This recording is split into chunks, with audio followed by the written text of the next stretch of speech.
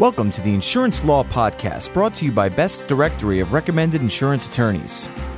Welcome to the Insurance Law Podcast, the broadcast about timely and important legal issues affecting the insurance industry. I'm John Zuba, editor of Best's Directory of Recommended Insurance Attorneys. Joining me is Brendan Noonan from our communications team. We're pleased to have with us today attorney Larry Roszak from the law firm Lawrence and Roszak, LLC in Oceanside, New York. The firm is dedicated exclusively to matters pertaining to liability and coverage. Mr. Roszak is the author of Roszak's New York No-Fault Law and Practice, which is the first comprehensive guide ever published on the subject. He has also authored a book on insurance and negligence law. He has an impressive array of both insurance company and non-insurance company clients. His references are valued by attorneys, adjusters, claims managers, and even judges. We're pleased to have you with us today, Larry. Thank you. I'm glad to be here. Today's topic is on the complexity of the no-fault law and practices and what insurance companies and self-insureds need to be aware of. And Brendan Noonan will lead off today with our first question. Larry, the core no-fault law for New York was enacted in 1977. What makes this litigation so complex, and why is there a strong need for this reference? One of the key things to know about New York no-fault law is that because it is a creation of statute, it's a field that did not exist under the common law. So all of the usual principles that apply to negligence and tort litigation do not apply in no-fault law. The statute, which is Article 51 of the New York insurance law, created no-fault, and then the insurance department issued a series of regulations, which are known as Regulation 68, which set forth all the particulars of the procedures and rules that insurance companies and claimants have to follow. So in order to engage in no-fault practice at all, one must become familiar with a voluminous set of regulations which are extremely particular in regard to matters especially relating to time and content of the submission of forms, and yet have big loopholes in them and are very nonspecific as to the ways in which these forms and procedures are carried out. So the first thing that claims people and attorneys have to be familiar with is this large body of regulations, and then they have to become familiar with the enormous volume of court decisions that result from the litigation, because the court decisions are supposed to be clarifying the fuzzy areas of no-fault law, but ironically, they usually don't, because often they will state that somebody either did meet a standard or not meet a standard, but they won't say what the standards are. And that's just for openers. Okay, now, Larry, are these issues unique only to New York, and does New York City in particular have a big influence on this? Well, probably 95% or more of all no-fault litigation takes place in the 5 boroughs of the city of New York, with most of the rest of it taken up by Long Island and Buffalo. There is very, very little no-fault litigation outside of those venues. So the city of New York and the appellate courts, which hear appeals from New York City and Long Island, have all of the significant no-fault litigation and appellate decisions. Larry, how does New York compare to other states? There really is no comparison. Although there are 12 states that have some form of no fault, which is also called PIP standing for Personal Injury Protection. New York's is not like any of the others. And my understanding is that the volume of no-fault claims and the volume of no-fault litigation in the other 11 no-fault states is nothing like New York. There is no comparison. It's New York no-fault is, I think of it as a unique subculture. What do the claims divisions of insurance companies need to be aware of? There's so much, it's hard to say where to start, but let me start by saying the principal thing they need to be aware of are the time frames that are in the no-fault regulations, which for the most part are drop-dead time frames. Drop-dead meaning that if they fall behind or violate or don't meet any of the particular time frames that are set forth for the insurance company to respond to the various documents that are submitted by the claimants at various stages of the claim, violating those time frames in any one of them will result in the insurance carrier losing any defenses it has to the claim. Therefore, they will have to pay a claim regardless of its merit, and according to New York's Court of Appeals, in a case called Fair Price versus Travelers Insurance Company, the violation of any of these time frames means that the insurance carrier has to pay even if the facts should prove that the claim is completely fraudulent. Now, Larry, how stable are the laws and policies? Is there much change at all, and do you anticipate doing a rewrite at any point in the near future on this? The regulations themselves are supposed to be in a state of being reviewed for amendment, but there is no telling when those amendments are going to come out, and I've seen the proposed amendment, and some of them have to do with changing some of the specific time frames in terms of the number of days for something to be submitted or something to be responded to, but that will just make things more complex and create more possibilities for errors as insurance companies try to adapt to these new time frames after just getting used to the ones from the last amendment back in 2002. As far as the stability of the laws and policies, hardly a day goes by when a court decision or an appellate decision does not come out on some no-fault case that changes things. It's the sort of thing where if you're away from it for 3 months, you have a lot to catch up on. There's no other field of law that I'm aware of where changes happen so fast, where little details get changed so fast. Would you like me to give you a couple of examples? Sure, absolutely. All right.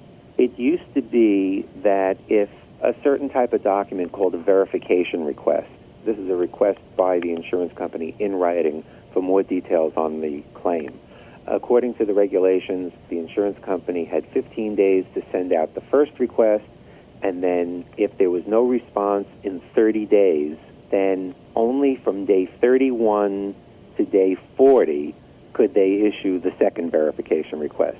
And if it was any earlier or any later, it was invalid and the insurance company had to pay the claim. Just in the past couple of months, there have been new court decisions that said, well, one court decision said if the second request is 3 days early, that's not fatal.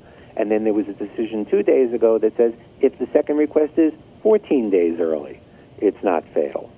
Now, one of the things about no-fault law that is particularly maddening is that more cases are decided on errors in form than on substance. Such things as who notarized an affidavit, or what state were they notarized in, or whether a particular turn of a phrase or use of words went one way or another. More no-fault suits are decided on that basis than on the basis of, for example, was this medical treatment really necessary, or did this accident really happen or not? In fact, a court decision from just a couple of days ago decried this triumph of form over substance, and yet even in that very court decision, they declined to issue a ruling that actually clarified the law in such a way as to help change that so that it was more about substance than form. Okay, great. Thanks for that additional commentary. Okay. And are there any other projects you'll be working on in the near future? I'm actually starting to work on a book that's tentatively entitled Courtroom Medicine for No-Fault Lawyers. That's a whole story in itself, and it's probably something, if we have time right now, for me to elaborate a bit on. Well, many no-fault claims are denied on the basis that a peer-review doctor or a doctor who's performed an independent medical exam has decided or opined that the particular medical treatment in question was not medically necessary. And then if that case goes to trial, the insurance company has to pay for the peer-review doctor or the IME doctor to come into court and explain why, in his medical opinion, a particular procedure or diagnostic test was not necessary. The way medical tests and procedures are determined to be necessary or not in court is very, very different than it is out in the real world. I'll give you one example. It's very, very common for no-fault claimants to be sent for MRIs. Now, in the real world of medicine, and I call it, and by the real world I mean the world outside of no fault, MRIs are relatively unusual. A patient is not usually referred for an MRI shortly after an automobile accident unless it's an emergency situation where there is a very severe trauma, and by severe I mean the kind that requires surgery, or unless there's paralysis, or what doctors call an emergent situation, which means an emergency. But in no-fault practice, it's extremely common for patients who go to a doctor with garden variety aches and pains and soreness to be referred for an MRI immediately. The general consensus of medical opinion, as doctors will testify, is that you don't do an MRI on a car accident victim unless they've gone 4 weeks to 8 weeks and allowed the body to go through some of its natural healing, and then only if severe symptoms persist, then you take an MRI to see what's going on with this person. But in no-fault practice, it's often very difficult to get a judge to sustain a denial of an MRI bill in this type of situation because the burden, the bar, is set very high. And judges have ruled over and over that they don't want, or they are reluctant to second-guess a treating physician. But the reality is that what's allowed, or what claimants can succeed on in no-fault litigation, is much more extensive than what would commonly be encountered in medical practice outside of the no-fault realm. So I'm starting to consult with doctors to put together a guide, a medical guide for no-fault attorneys, because strangely enough, in my experience, and I've been doing this for 30 years, there are very few attorneys in the no-fault field who really know much about medicine. They tend to concentrate more on the form issues, whether every I is dotted and T is crossed, for a number of reasons, one of which being that more cases are won or lost on form than they are on substance. Well, thanks very much, and good luck with that endeavor, and we'll have to have you on a future episode and hear how that went. Well, thank you very much for having me, and I hope that your listeners will find this to be useful. I'm sure they will. Thanks again. Thank you. That was Lawrence Rojak from the law firm of Lawrence and Rojak, LLC in Oceanside, New York. Special thanks to Brendan Noonan from our communications team and to our producer, Brian Cohen. And thank you all for joining us for the Insurance Law Podcast. To subscribe to this audio program, visit podcast.insuranceattorneysearch.com or go to online directories such as iTunes or Google or Yahoo's podcast directory. If you have any suggestions for a future topic regarding an insurance law case or issue, please email us at lawpodcast@ambest.com. I'm John Zuba, joined by Brendan Noonan, and now this message.